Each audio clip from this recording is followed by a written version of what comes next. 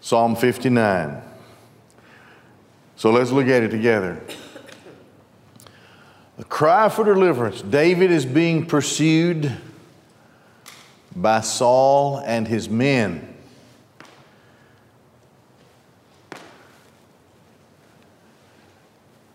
For the director or the conductor, some say the chief musician. Al-Tachet, that's do not set to, do not destroy. So it's a lot of ideas about what that means. We've talked about it before, but it's probably a particular type of melody. Of David, a michtam, a contemplative psalm. Some call it a golden song. There are 5 of them, I think, in the Psalms. Or maybe this is the 5th one. There may be more than 5. When Saul sent and they watched the house in order to kill David.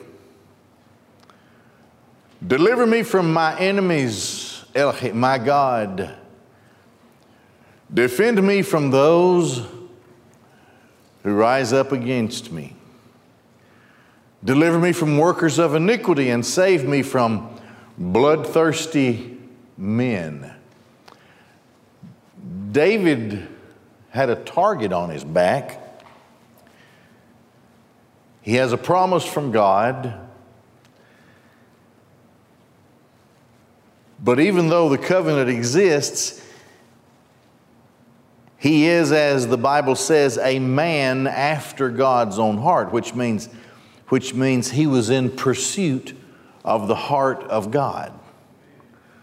That, therefore, carried him to prayer all the time, seeking the direction and the comfort of God. In this case, he needs to be delivered or rescued or saved from his enemies and defended from those.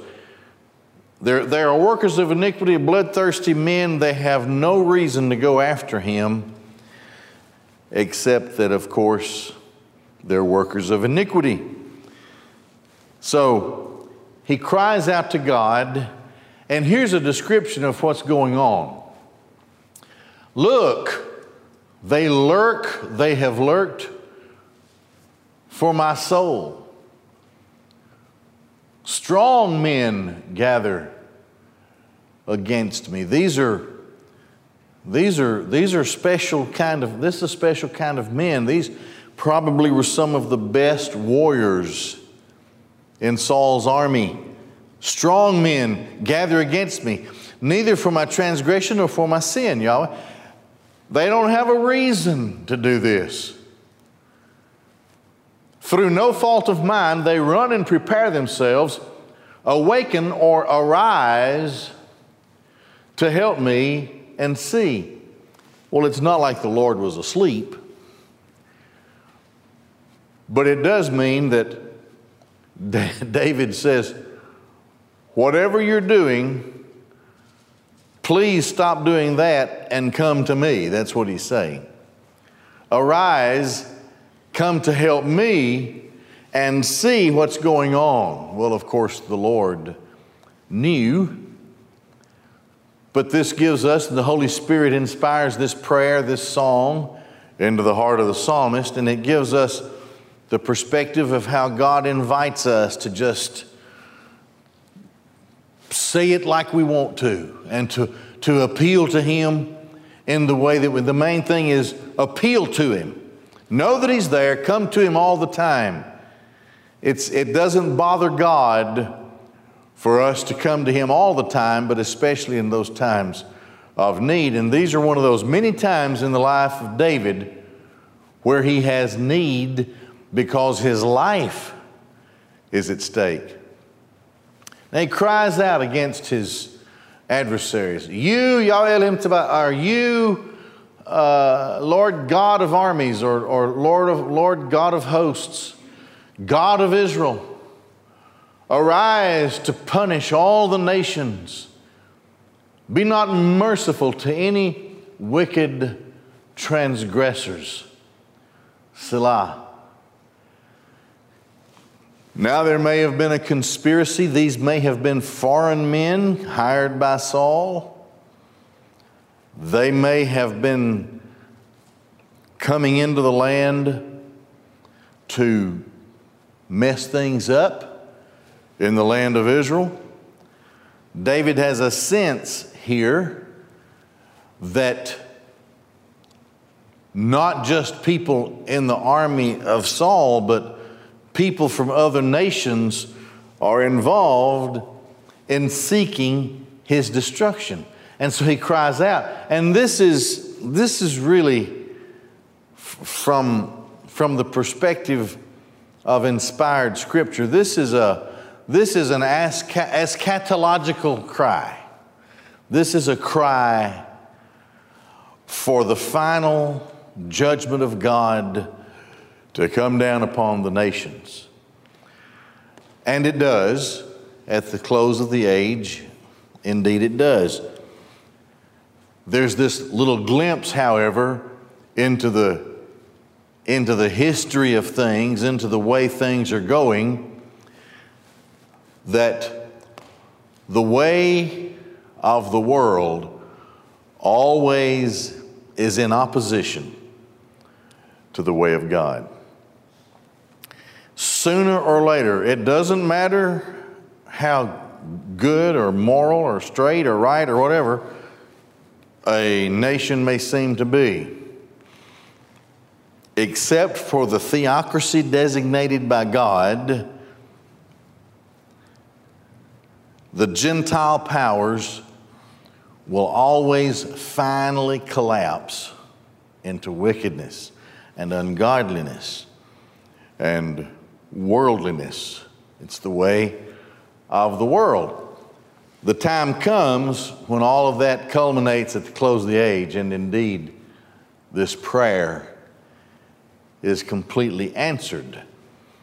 But if you look at it across the span of the Old Testament, you can see the workings of the way of the world in the enemies of Israel all the way through the Old Testament. So these are just pockets of demonic possession, and from time to time they may even come together. Today, do we not see the same thing for the most part? Nations in the world joining themselves together for the destruction of Israel? We do. We see that today. It's always been that way, and it's never worked out for them. But for some reason, they keep at it. Well, here is the great cry, and this is indeed the result of the consummation of all things when the judgment of nations comes down upon the world. So now here, recounting the cry, looking at the crisis. They return in the evening, they howl like a dog and encircle the city. Look, they spew forth with their mouth. They have swords in their lips, for who hears? Okay, it's like a mad dog, howling, growling, foaming at the mouth, throwing, you know how a dog, even Jesus said a dog returns to its vomit. Dogs, these are like mad dogs circling the city, foaming, growling with sharp teeth. Now, here's what David is saying in this second verse here in the slide. My verse 8, it probably is your verse 7. One of the ways that David was really troubled and came under attack was the way of, through conspiracy, the way of spreading lies and untruths about David. That is such a difficult thing to overcome. It's always been a ploy of the devil. I have experienced it, faced it in the ministry. even within church life. Just make something up, throw everything we can up against the wall, let's see what sticks, because we don't like that guy. Okay? So this is what's happening to David. They're trying to open up several fronts in his struggle as the choice of God to be the king of God's people. So they're like mad dogs. They're crazed. They want to tear something to shreds with their teeth, and they're foaming at the mouth with madness. And so the question is here, who's listening? That's a haunting question to the guy who's being lied about. Who's really listening to this? Who hears? So we come back then to a confession of faith. But you, Yahweh, will laugh at them. Now I want you to take note, and I've said this many times. In his prayers in these situations, David starts in desperation. As he moves through his prayer or his psalm, his mind turns slowly away from himself and his trouble to God and the greatness of God and the Word of God. So he is comforted and turned about in his heart as he prays. So here he goes. But you, Yahweh, will laugh at them. You will mock all the nations. Because of his strength I hope for you, for Elohim is my fortress, my stronghold. I need you. I'm not strong enough. I need you. And then he says, God of my mercy. That word is akin to the word that speaks of loving kindness or covenant love. So, the God with whom I have a relationship, and God always establishes the relationship with us. We don't ever establish the relationship with God. He establishes it with us. So that gives to us a description of how strong the bond is.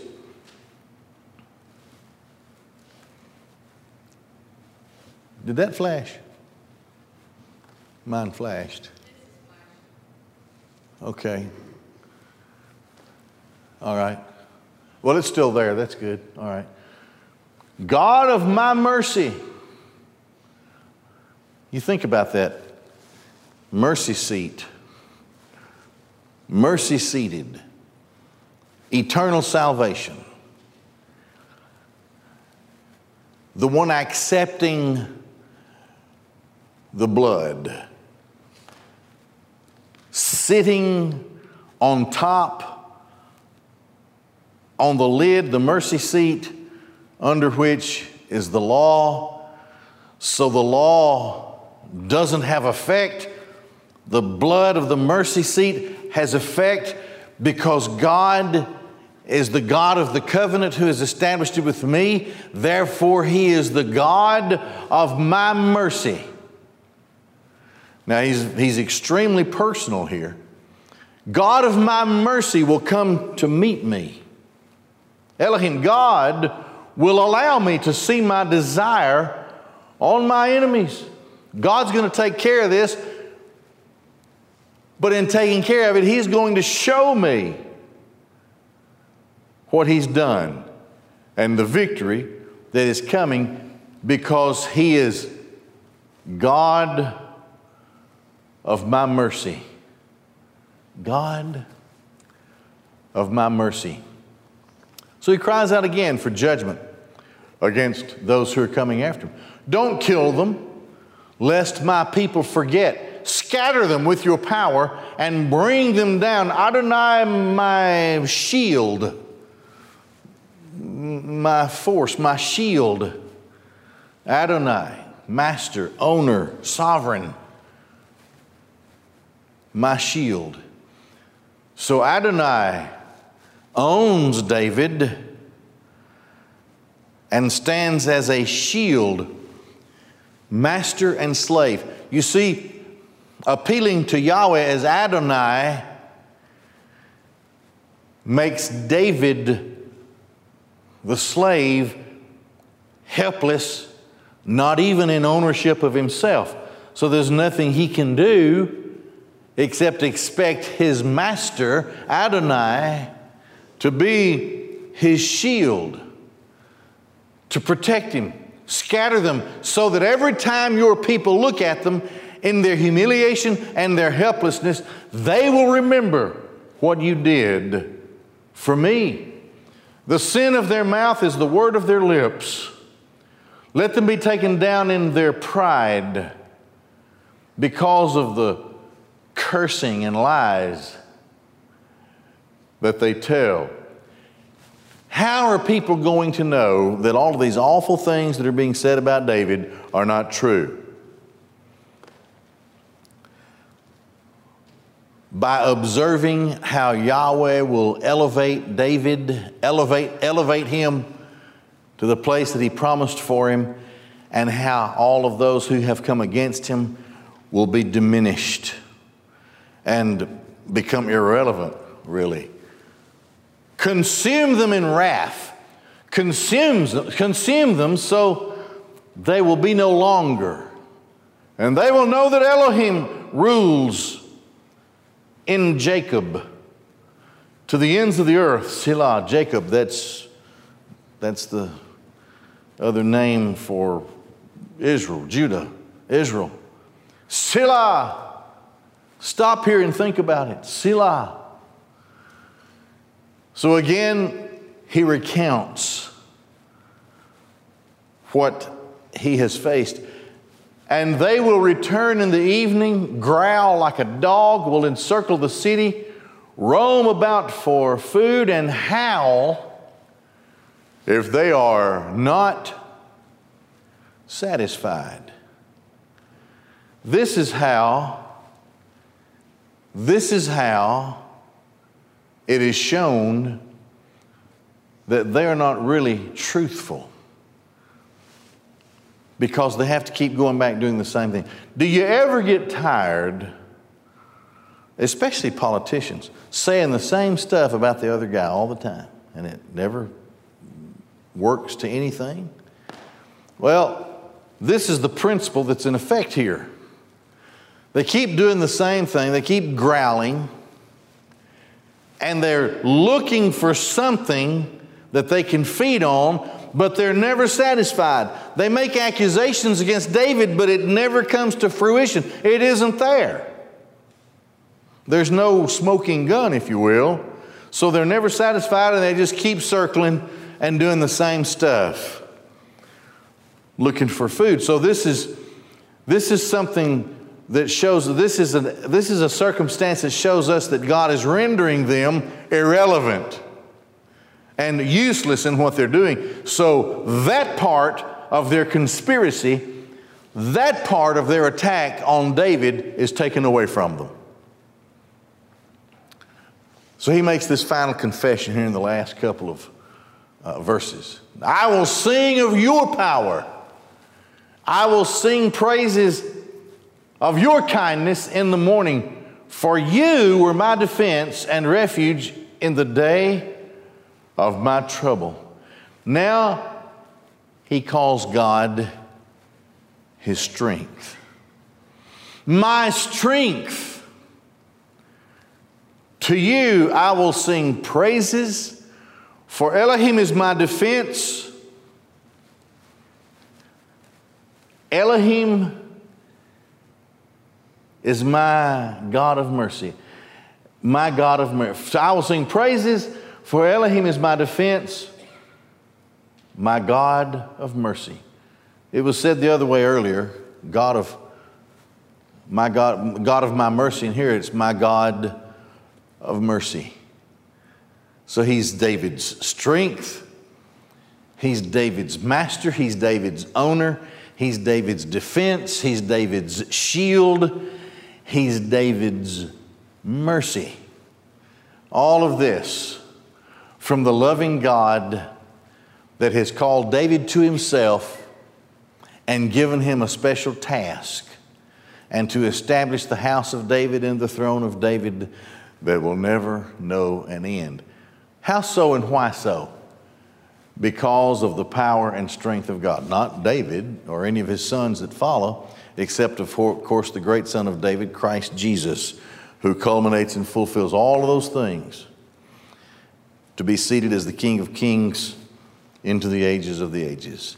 Well, we'll stop there and we'll have our deacon prayer time.